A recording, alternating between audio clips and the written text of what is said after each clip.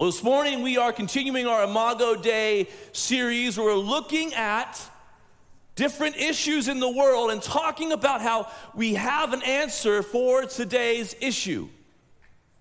And really rooted in the confession of the Heidelberg Catechism of who do you belong to? And then our confession is that we belong to God. So we're going to look to his transcendent word for the answers to all these different problems and issues of today. Today we are looking at the problem and talking about the problem of racism. In particular, there's this issue in humanity that humanity is prone towards categories of us and them.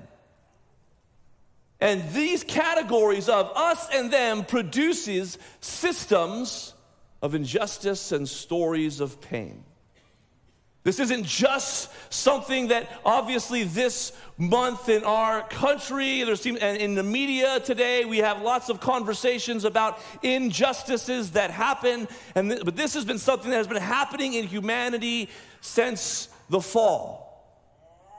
We've seen this happening, and we've seen this throughout the story of humanity, of this pain and injustice, whether it is, we go back to the story of Exodus and Pharaoh putting the Hebrews in slavery, or we look and we see the biblical ancient story of entire ethnicities being oppressed and under the yoke of an oppressor. We see this as a part of our own story, of the American story, of American slavery and the just the evil that was from that.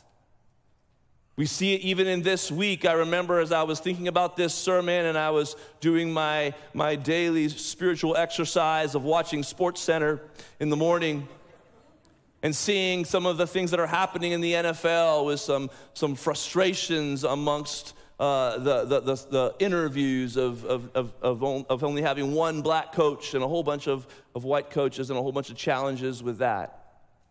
We see it this week with these deaths that are happening in our news, and we read them, and for many of us, if you're like me, you're just wondering, what do I do with this? I know the media is telling me to respond in a certain way. I know that there's all these different sides. There's the right and the left telling me how to respond. I have maybe some of my own angst and questions about what does this mean? How do I, as one who belongs to Christ, how do I appropriately, godly respond to all of these tensions and concerns? Seems to me, as I've been praying about this and thinking about this, the Lord directed me to Romans 12. A word that I think many of us, especially I know myself, I'm preaching to myself, could need to hear on this Lord's Day. And where we're going to land as we deal with this problem and these tensions of racism and ethnicity and what does it mean for me in this moment that we're in, here's kind of where we're going to land. As a people of God, because we belong to Christ, we relentlessly, I would encourage you to underline that word, relentlessly, pursue gospel harmony, enjoying the uncomfortable beauty of our differences. Because we belong to Christ, we, the people of God, relentlessly pursue gospel harmony, enjoying the uncomfortable beauty of our differences. I pray as we dig into this that this phrase would sing to you on this Lord's Day. Now, maybe you're asking, Logan, what do you mean by gospel harmony? I love this word harmony. Now, I am not musical. Every once in a while when we're singing along, I don't know, anyone do this? You think like, I'm gonna sing a harmony. And like, I'm not gonna sing like the melody, I'm gonna like go up there or down here, and it never goes good for me. Sorry to people that sit around me. But there is this beauty when you have trained singers, people that have grown up learning the beauty of finding their voice and where they fit, whether it's an alto or a soprano or a second soprano. Look at me, I know a little knowledge, right? I was in the choir as a boy. Obviously never learned much. There's this beauty when you see a group of people learning to sing in harmony. When they learn their part, and they complement and stay in this melody. And it seems to me, as we deal with this problem, this very real problem that humanity, our natural instinct, as we talked about, is towards homogeny, is towards a single melody, towards our own, those who live like us, talk like us, walk like us, look like us. This is the story of humanity that we're drawn into our own. Yet gospel harmony says that God's people, because of the gospel, are called into something richer and more beautiful. In Romans 12, in my ESV, it says that the title for this is The Marks of a True Christian. What does it look like for the family of God to live in harmony together? As we look at these verses, I came up with 4 words, and I didn't do this on purpose, but they spell out the word heck. I don't know how to preach that. That's just kind of how the words spelled out. First letter, as we think about what it means to have gospel harmony, is this. We are a people, because we believe this conviction that we relentlessly pursue gospel harmony, we believe in a relentless honor. Relentless honor. Look at what it says here in verse 9. Paul writes to the church. If you've read Romans 12, he just finished talking about how if you are a Christian, a part of the church, you are a part of the body of Christ. There's one body and many members. We all have a part to play. And out of that, he goes into that. He says this: let love be genuine. Abhor what is evil. Hold fast to what is good. He says, love one another with brotherly affection. Look at this relentless honor here. He says, outdo one another in showing honor.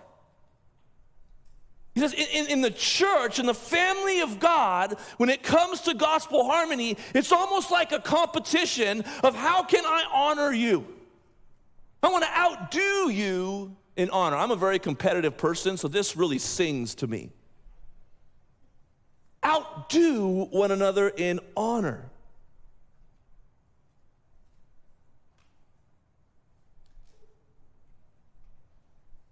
As we look at this and we think about this, he goes on. He says, on the flip side, do not be slothful in zeal. It says, be fervent in spirit. Serve the Lord. Do you see that relentless posture towards harmony? It says, rejoice in hope. Be patient in tribulation. Is harmony difficult? Yes. Be constant in prayer. Contribute to the needs of the saints and seek to show hospitality. Been reading this book called The Beautiful Resistance by an author named Jon Tyson. It's been really profound and helpful to me as I've been thinking about what it means to be a people that are countercultural.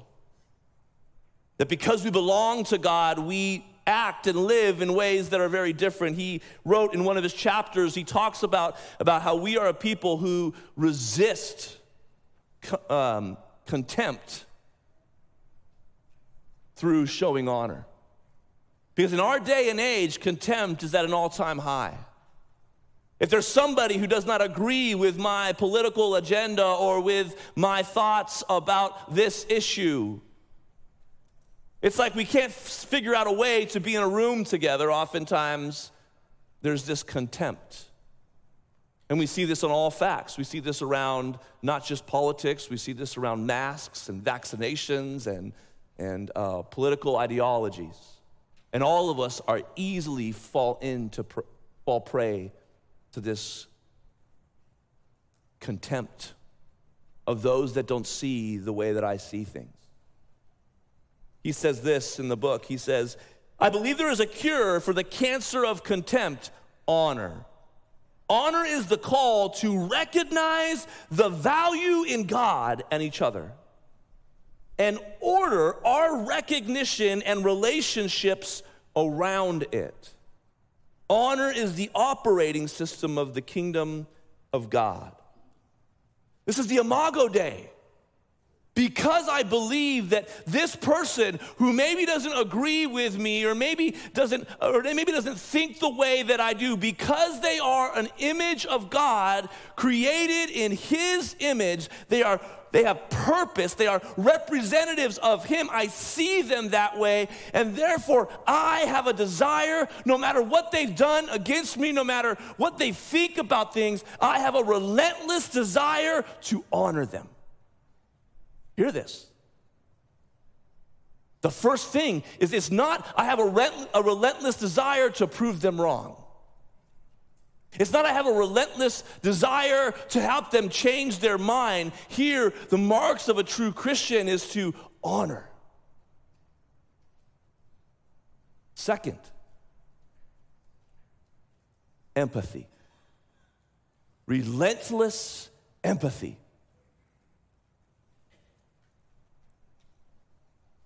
Empathy is even greater than sympathy. Sympathy is to say, I feel bad for you.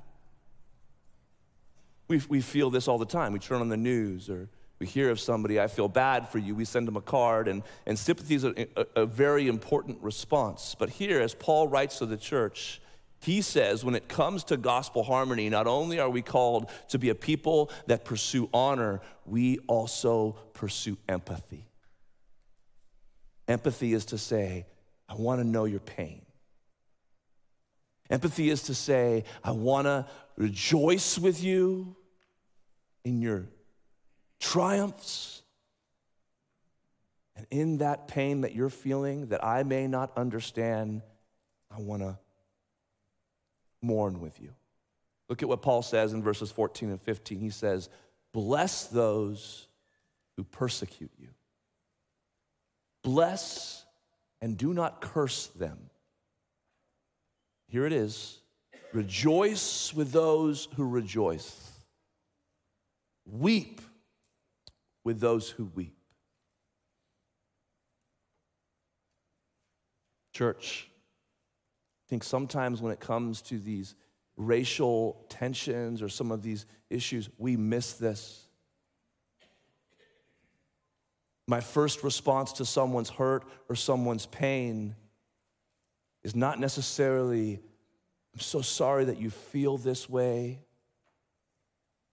It's there's something wrong with you feeling this way. It's you're only allowed to feel this way unless it's legitimate. And so we read Romans 12 and I say, mourn with those who mourn if you agree with them. Weep with those who weep if they follow in the same ideology. And that's just not in the scriptures. Jesus, the King of Kings, is calling you to say, you may not understand or agree with this person's pain or this person's anger or this person's frustration, but you as a people of God must come alongside and feel with them. It says, live in harmony, gospel harmony with one another. Do not be haughty, but associate with the lowly. Never be wise in your own sight. I love Eugene Peterson. He wrote he redid the whole Bible in paraphrase. And I love the way that he paraphrased this passage. Look at what he says. He says, bless your enemies. No cursing under your breath. Laugh with your happy friends. Isn't it good to have happy friends? You don't, you need to find some. Laugh with your happy friends when they're happy. Share tears when they're down. Get along with each other. Don't be stuck up. I love this part. Make friends with nobodies and don't be the great somebody.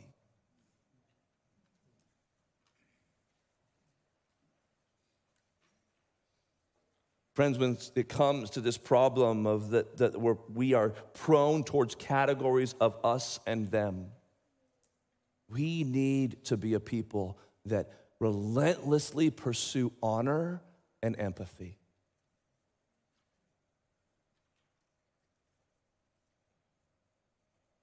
And this applies to all of us. This is not just a black and white commandment. This is to the people of God, to all of us. Here in Chowchilla, California, it's called for us to say we need to feel empathy with a special attention to the minorities and to those who maybe feel a pain that I don't understand. And I'm not necessarily called to be able to explain it or even agree with it, but I am called to feel it. I think God is saying that through his word today. So we have this relentless honor, this relentless empathy, and third, hear this, relentless compassion. It seems to me that Paul is amping up the call here. You see, sympathy is feeling bad for somebody. Empathy is feeling with somebody. But compassion is saying, I feel this and I need to do something. We see this as we read in the scriptures. You see in time and time again when you read of our Lord Jesus and the way that he interacted with people that were feeling pain, people that were blind or that were hungry. He says that he would feel compassion. The Greek word is that his stomach literally turned upside down. And then he would do something. Look at what it says in verses 17 and 18. It says, repay no one evil for evil, but give thought to do what is honorable in the sight of all. Look at that word honor again. But give thought to do what is honorable in the sight of all, if possible. If possible, brother and sisters, as far as it depends on you, you need to have this relentless, as far as it depends on you, to live peaceably with all. Notice Paul doesn't say, if it's convenient. It would be nice if you all got along. He says, as far as it depends on you, live at peaceably with all. Beloved, never avenge yourselves, but leave it to the wrath of God. Because we belong to God who is just and mighty.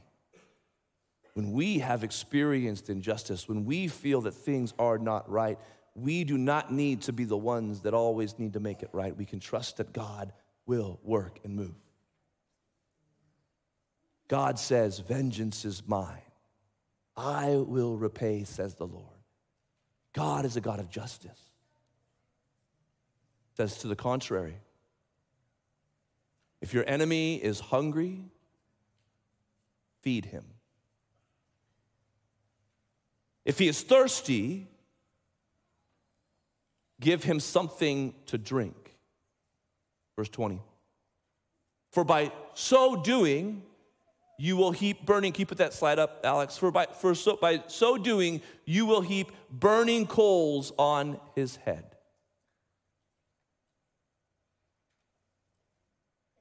This is the passage here.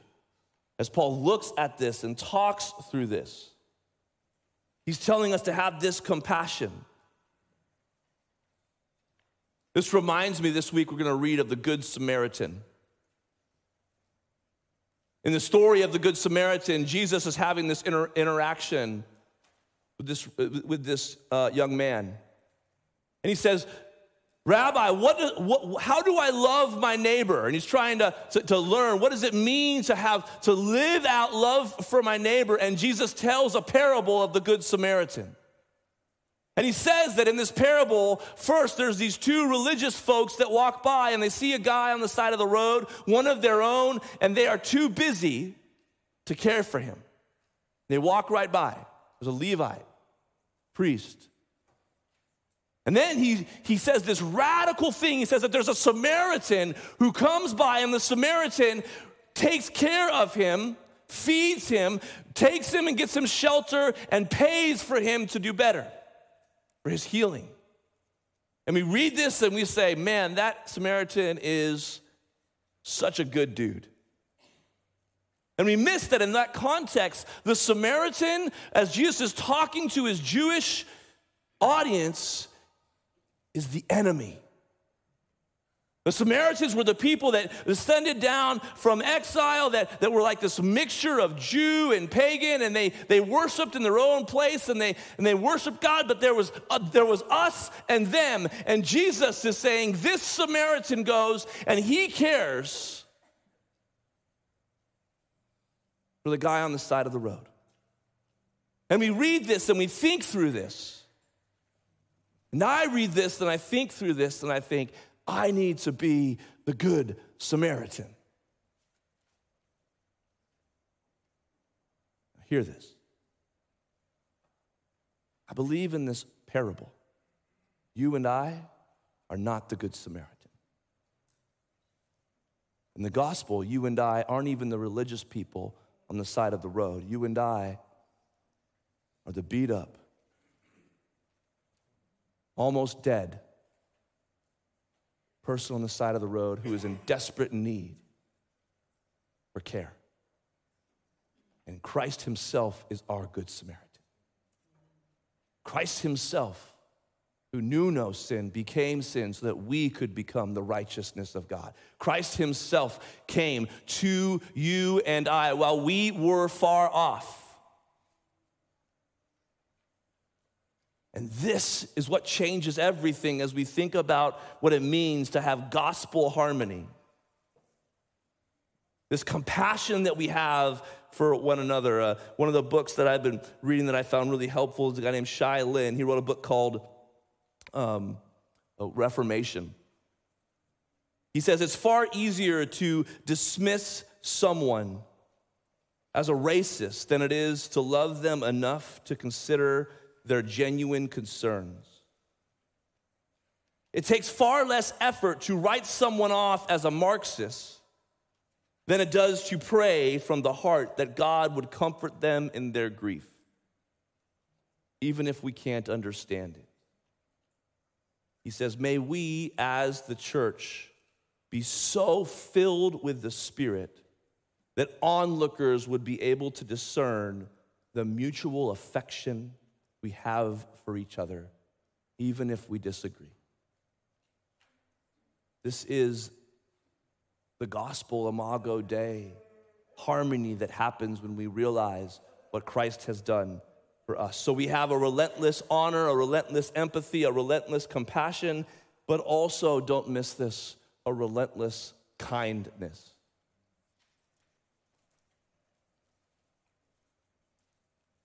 Look at verse 21. Paul writes, do not be overcome by evil, but overcome evil with good. There's a lot of evil. There's a lot of lies in our world. And yet he's telling you and I, Christian, that the mark of a true Christian is overcoming evil with good. Why? Because that's what he does. Why? Because Christ overcame our evil, our sin, our junk by dying on a cross with his goodness. Taking it all on. Do you see how this creates gospel harmony in us? This is a part of the story.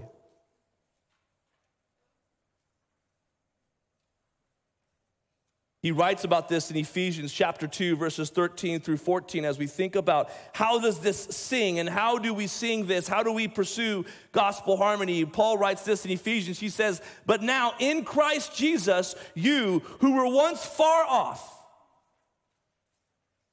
have been brought near by the blood of Christ. For he himself, Jesus, is our peace, who has made us both one. Look at the language here. And he has broken down in his flesh the dividing wall of hostility. Here, he's talking about there used to be a wall in the temple that kept the Gentiles and the Jews apart. He says that's no longer there. We are all one in Christ. Look at what he says in verse 19. So then you are no longer strangers and aliens, but you are fellow citizens with the saints and members of the household of God.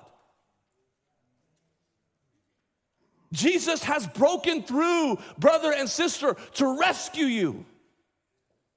And as we think about the song that we sing, as we think about how do I sing in harmony, don't miss the melody. You need to know the melody to sing the harmony, right? The musicians in the room are nodding at me. The melody is the track, is the bass line, is the gospel. Yet the Lord has uniquely created each of us as image bearers to sing with the voice, the design that he created us. Do you see this? So there's this beauty to your ethnicity. There's this beauty to the unique voice that God has given you that you have been called to belong to. There's this beauty to the diversity of the church being a picture of gospel harmony. This is why we say, because we belong to Christ, we relentlessly pursue gospel harmony, enjoying the uncomfortable beauty of our differences. I love that word, uncomfortable beauty. Because we can get really like pie in the sky, like it is so fun and it is so easy to be a people of gospel harmony. But you start hanging out with people that are from different cultures and speak different languages and have different backgrounds, you will find yourself a little uncomfortable.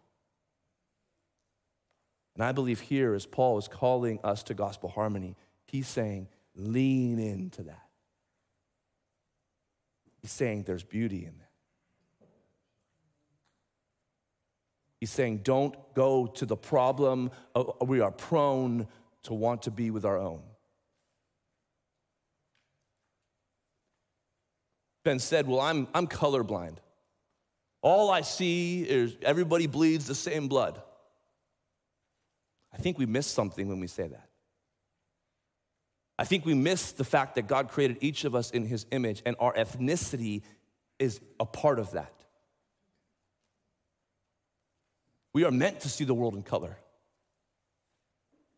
in harmony. There's a book that I read by a lady named by Sarah Shin. She wrote a book called Beyond Colors. She said, the Christian story is one that acknowledges that we are fundamentally broken. Why would the realm of ethnicity and race be exempt from the influence of sin? Colorblindness mutes Christian voice and thought from speaking into ethnic brokenness. In holding on to colorblindness as the solution, we as Christians are trying to doggy paddle when we actually need to learn how to swim. There's a beauty to celebrating ethnicity, to singing in harmony, to leaning into the uncomfortable beauty of gospel harmony. This is, I believe, what we're called to sing.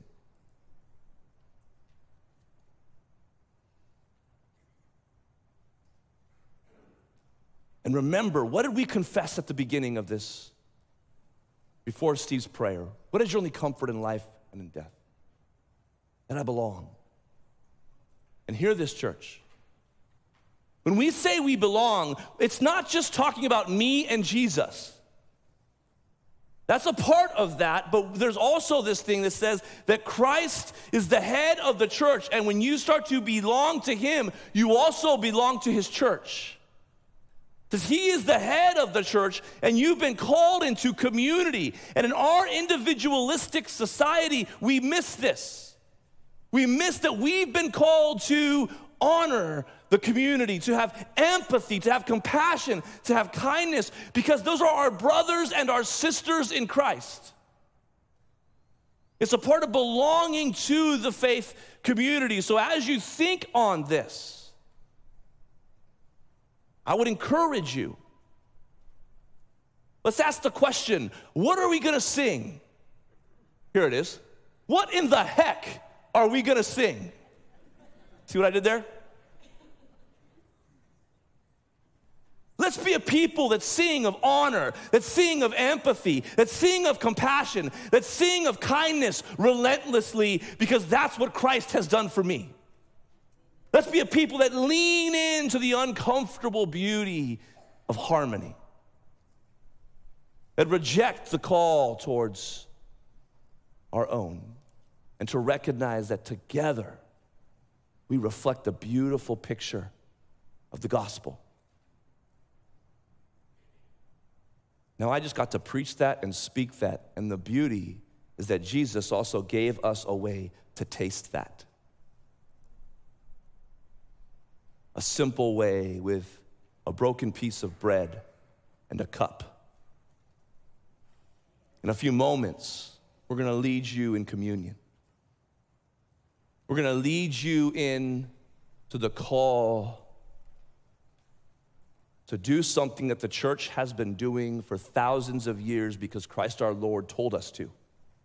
He said, whenever you do this, recognize that you are joining in the breaking. You are participating in my work. And when you drink of the cup, this is what unifies the church together.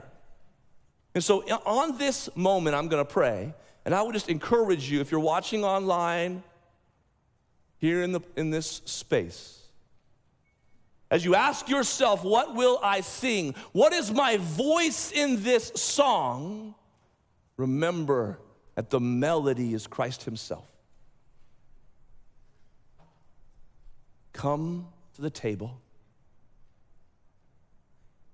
Give him all of you.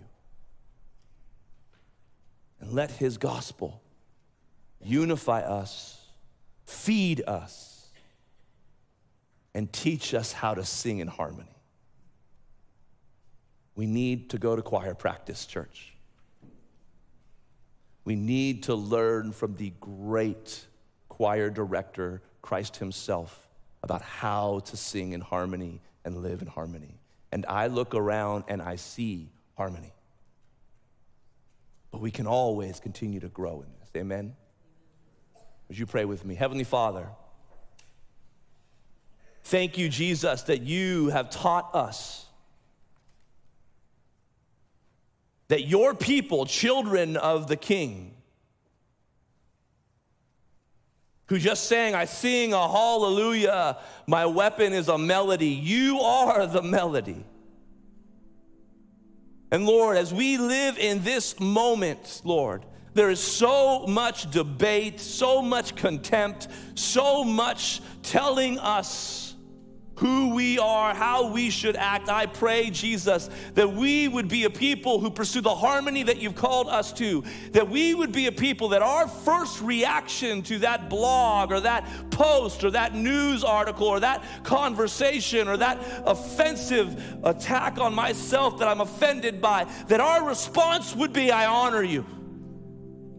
That our response would be, I want to feel and understand you. That our response would be, I need to have a compassion for you. My stomach turns for you. And that Jesus, we would follow you. You tell us it is your kindness, God, that leads us to repentance. So Lord, as we come to your table and as we eat of your kindness, of your gospel, as we eat the very real bread of you broken for us, as we drink of the cup of the forgiveness of our sins, I pray, Lord, that we would experience and taste the kingdom of God breaking through on earth as it is in heaven in harmony. I pray, Lord, that you would continue to teach us your ways. We love you, Father. We thank you, Spirit. We are in awe of your grace, Jesus. Speak into this time as we receive this meal together. In your name we pray. Amen.